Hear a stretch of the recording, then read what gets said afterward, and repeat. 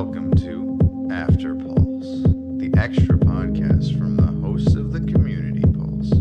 Let's hear what your hosts are talking about in this episode.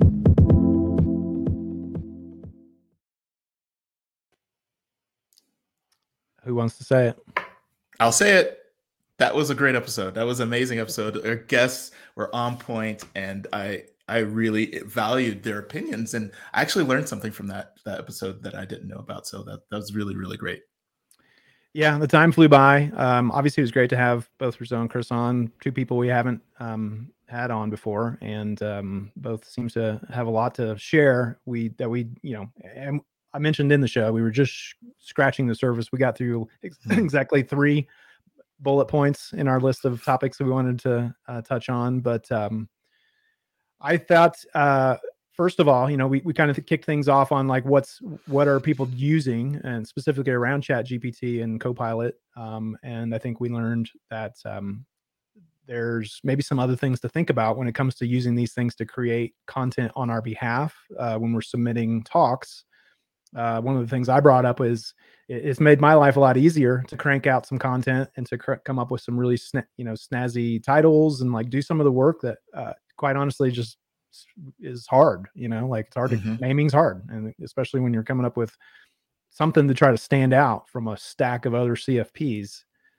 This tool has made that situation a little different for us now. We have like that partner in crime to help us come up with a bunch of lists and hashtags and anything else that's helpful. But then we also switched gears and said, what's it like on the receiving end of that, for those who are now having to sift through this proliferation of conference abstract submissions? Are we creating a scenario there? And so I thought it was interesting to hear their thoughts on that, because it sounded like that wasn't something that they'd given a whole lot of thought to prior to today. I don't know if we heard from you though. Did you have any opinion on that?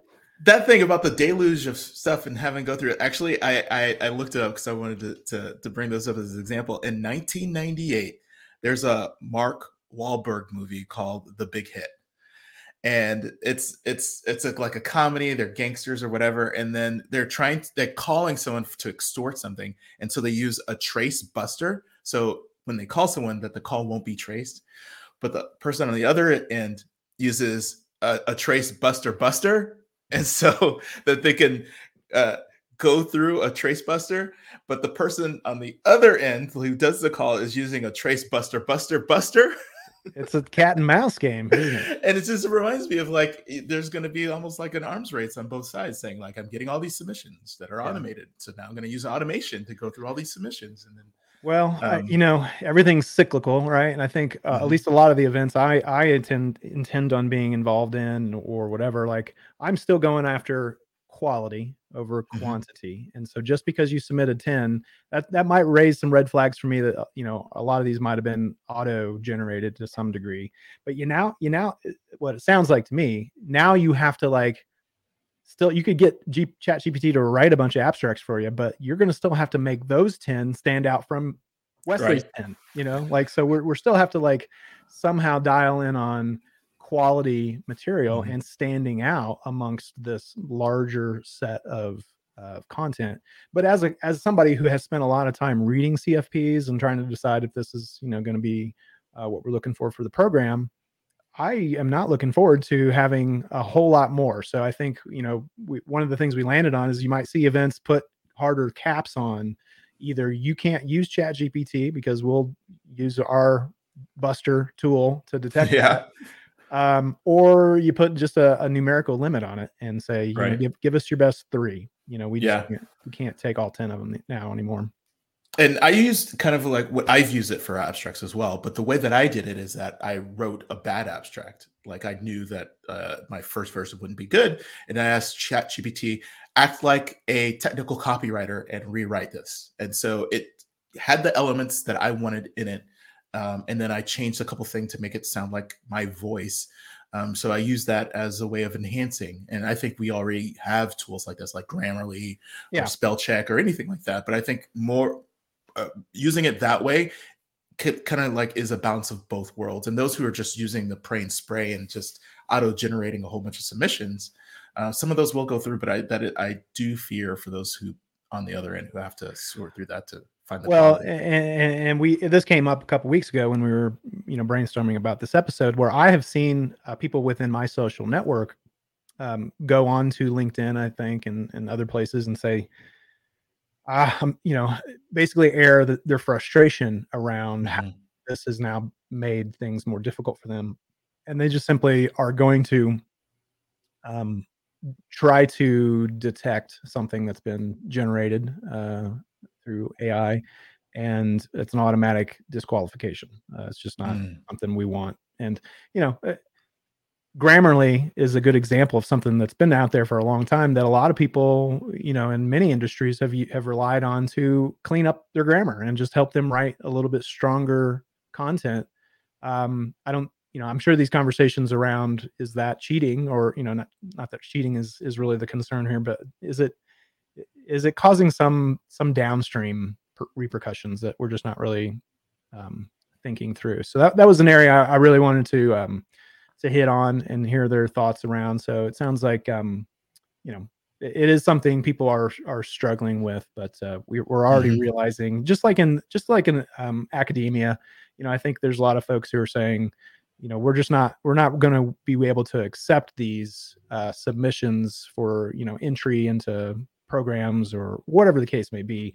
Like we can't we we can't allow these types of tools to become anything more than like the scientific calculator did for those who were doing a lot of arithmetic with previous tools. Like these are tools, but we still have to show our work, and we still have to be able to communicate in our own voice. I think that's a big part of it too. Even if it's b- written better on a technical scale from ChatGPT, in terms of formatting goes. I think um, I like to read through something and get a sense of something that's not so automatic, not so generative. And I think anybody who's used ChatGPT can sense that like synthetic um, part of it when you read back the results.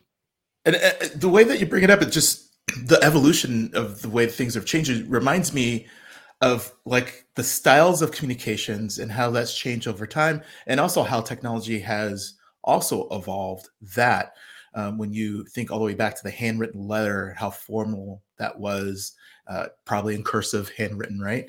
And then how when we moved to email, you would send a message and it'll still be kind of businessy formal, but probably more to the point and kind of shorter. And now you send that email. And then we moved over to at least inter company communications to Slack.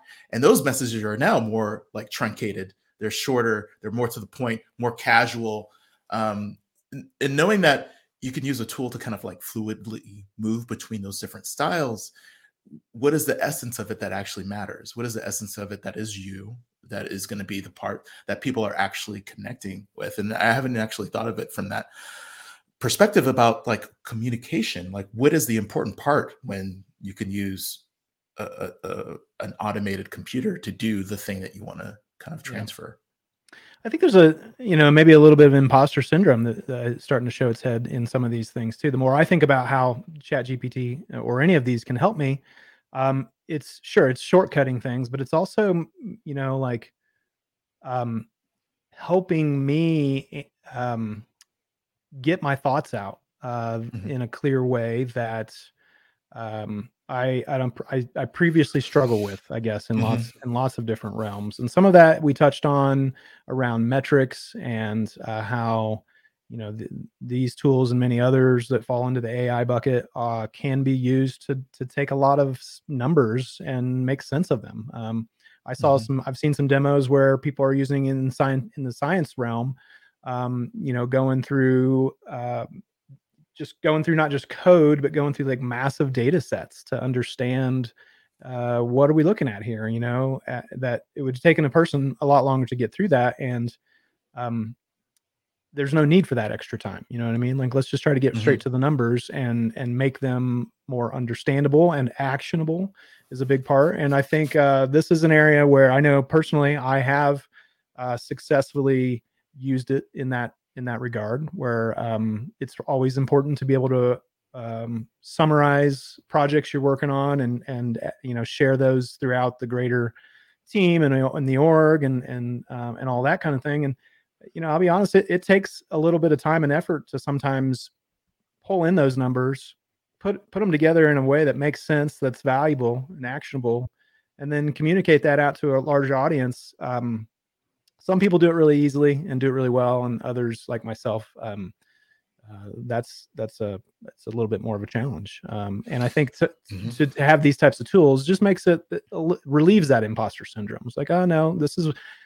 we'll get through this. We can make this summary. It makes sense and show the important highlights and all that kind of thing. So I don't know. I feel like I'm rambling a little bit and maybe advocating too much for helping with the metrics part. I don't know that it's going to be able to like find the silver bullet metric for DevRel. You know what I mean? But I think it does help us communicate with everybody else what's going on and make sense of our world. I think I want to touch on metrics too, but what you were saying before about, I think it also breaks barriers between an editor and a creator in a way that I don't think we've seen before. I just launched Wesley's Office Hours. I don't know if I talked about it previously, but then I wanted a logo for it. And so I went to Fiverr and I worked with a graphics artist and I said, I want it to be soft, but not hard. And I want it to be welcoming. And I kind of wanted my branding. And then they came up with a few options. And I was like, I know I like this. And I would like to blend a couple aspects of these, like make the font less bold and make it more softer in terms of the edges of this font. And then they came up with another version. And so like from that point of view, I was not the creator, but I guided it through just my critique about like what I like and didn't like to end up with something that was good in terms of my own opinion. Yeah. And so like I can't draw, but yet I helped use these tools and a person to create a logo with the same ease. If let's say I was an artist, I was a real painter, I could ask Stable Diffusion to come up with several different options and just get inspiration and then create something totally original that may not even resemble any of those options that were given to me, but get inspired to get started and start creating. And I think the way that you can use the tools on both ends between an editor or creator feels just totally new, and we have to get used to how we can choose when to be what role in either fashion. Absolutely. And we spent most of that podcast just talking about ChatGPT and GitHub Copilot. We didn't even get around to some of the other tools that are out there. I mean, on a daily basis, I'm using some AI captioning tools that save me a ton of time. And and there's other, like what you're talking about with stock photography. Like there's Dolly and other tools where you can come up with new images and new audios, even in different tools. And unfortunately, it's a little scary, but there's even some avatars out there. I failed to mention that the opening monologue to the podcast was actually co-written with ChatGPT and myself. But for a moment, I entertained the idea of actually using that monologue, taking the transcript from that, putting it into one of those AI tools that generates a person and a voice, and have an AI avatar do the opening monologue. I kind of just ran out of time this week.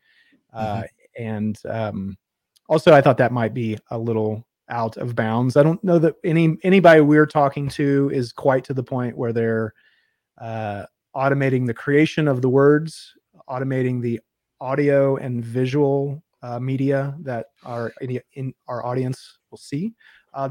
That said, I do see that content out there. People are doing that in different industries. I'm not prepared to completely go that route just yet, but it is interesting that that technology is here and people are using it. So yeah, there's a lot of other tools out there that we didn't bring up, but I saw on LinkedIn there's this DJ that said, write me a verse about, I might get the genre wrong, about rave music and in the style of Eminem, and it wrote a verse, and then they took that verse and fed it to another audio or voice generation, and they made Eminem actually sound like he said it.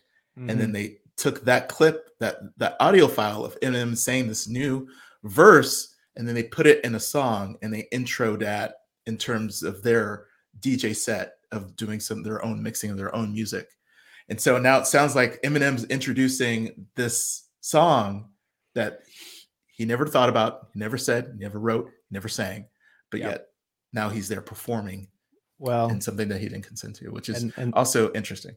And that takes us right back to the responsible AI and ethical thing. Now we're like in the deep fake conversation, and which leads to disinformation and sharing things, communicating out information that just isn't true, but because you saw or / heard it from my seemingly mouth, you took that information as truth, or at least that he said that. I saw him say that, or I heard him say that.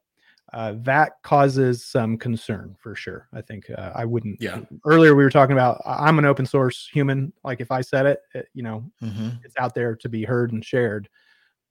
Something or someone else doing it and pretending to be me is probably another subject that we should talk about, because that's not the same. I'm not okay with that. I heard someone who was using it, the same audio like reproduction of someone's voice to do swatting attacks. Yeah. So there are different. This is something that we all need to deal with, even if you think that you're not directly in your day-to-day job dealing with technology. These tools and the products of these tools are probably going to touch every aspect of our lives, no matter what. And this is genie is out of the bottle. So people who are not dealing with this subject matter, thinking through these use cases, this is not going away. It's only going to evolve and get better. So it's good that we have this conversation now, and we should probably think about having another show after we've learned all of these other new use cases that we didn't think of, to kind of like experiment and talk through those. And not only are those tools here and they're being used, clearly, it just feels like things are speeding up faster and faster. I think we all feel that, objectively, things are just faster. I mean, the number of people who have signed up for ChatGPT and how quickly that happened, there's never been anything like it. So I don't know. With that, I think we're probably just about out of time for this episode of the After Pulse, but there's so much more I think we should plan on talking about, and how these technologies can both benefit us in the DevRel industry and just in software development in general, or lots of industries. But obviously, we're here to talk about DevRel and building communities. I think we're going to learn more and more about how this is playing a role in what we do across all of the different things that we do in our industry. So, Wes, you got any other final thoughts? No, not really. It's just that I've been thinking about interfaces, and I'm just wondering if maybe AI is the next API, and maybe we'll talk about that later. I think that's a good way to look at it. I think it is, an interface into information. Microsoft just announced their new Bing integration with ChatGPT, which I've played around with and is very interesting. Bard from Google is another, thing that's out there. These aren't going to be the only two. They're just sort of the first two here to do it right now. And it's going to be more and more, as far as I can tell. So with that, thank you, Wesley, for everything you do and helping us keep this show going and being another awesome host for today. It's great to have Rizzo and Chris. Thank you to both of them. And thank you to you, the audience, for joining us on another After Pulse session from the Community Pulse. And we will see you next time. This has been another episode of After Pulse with Mary Thengvall, Jason Hand, PJ Haggerty, and Wesley Faulkner. Learn more at communitypulse.io or at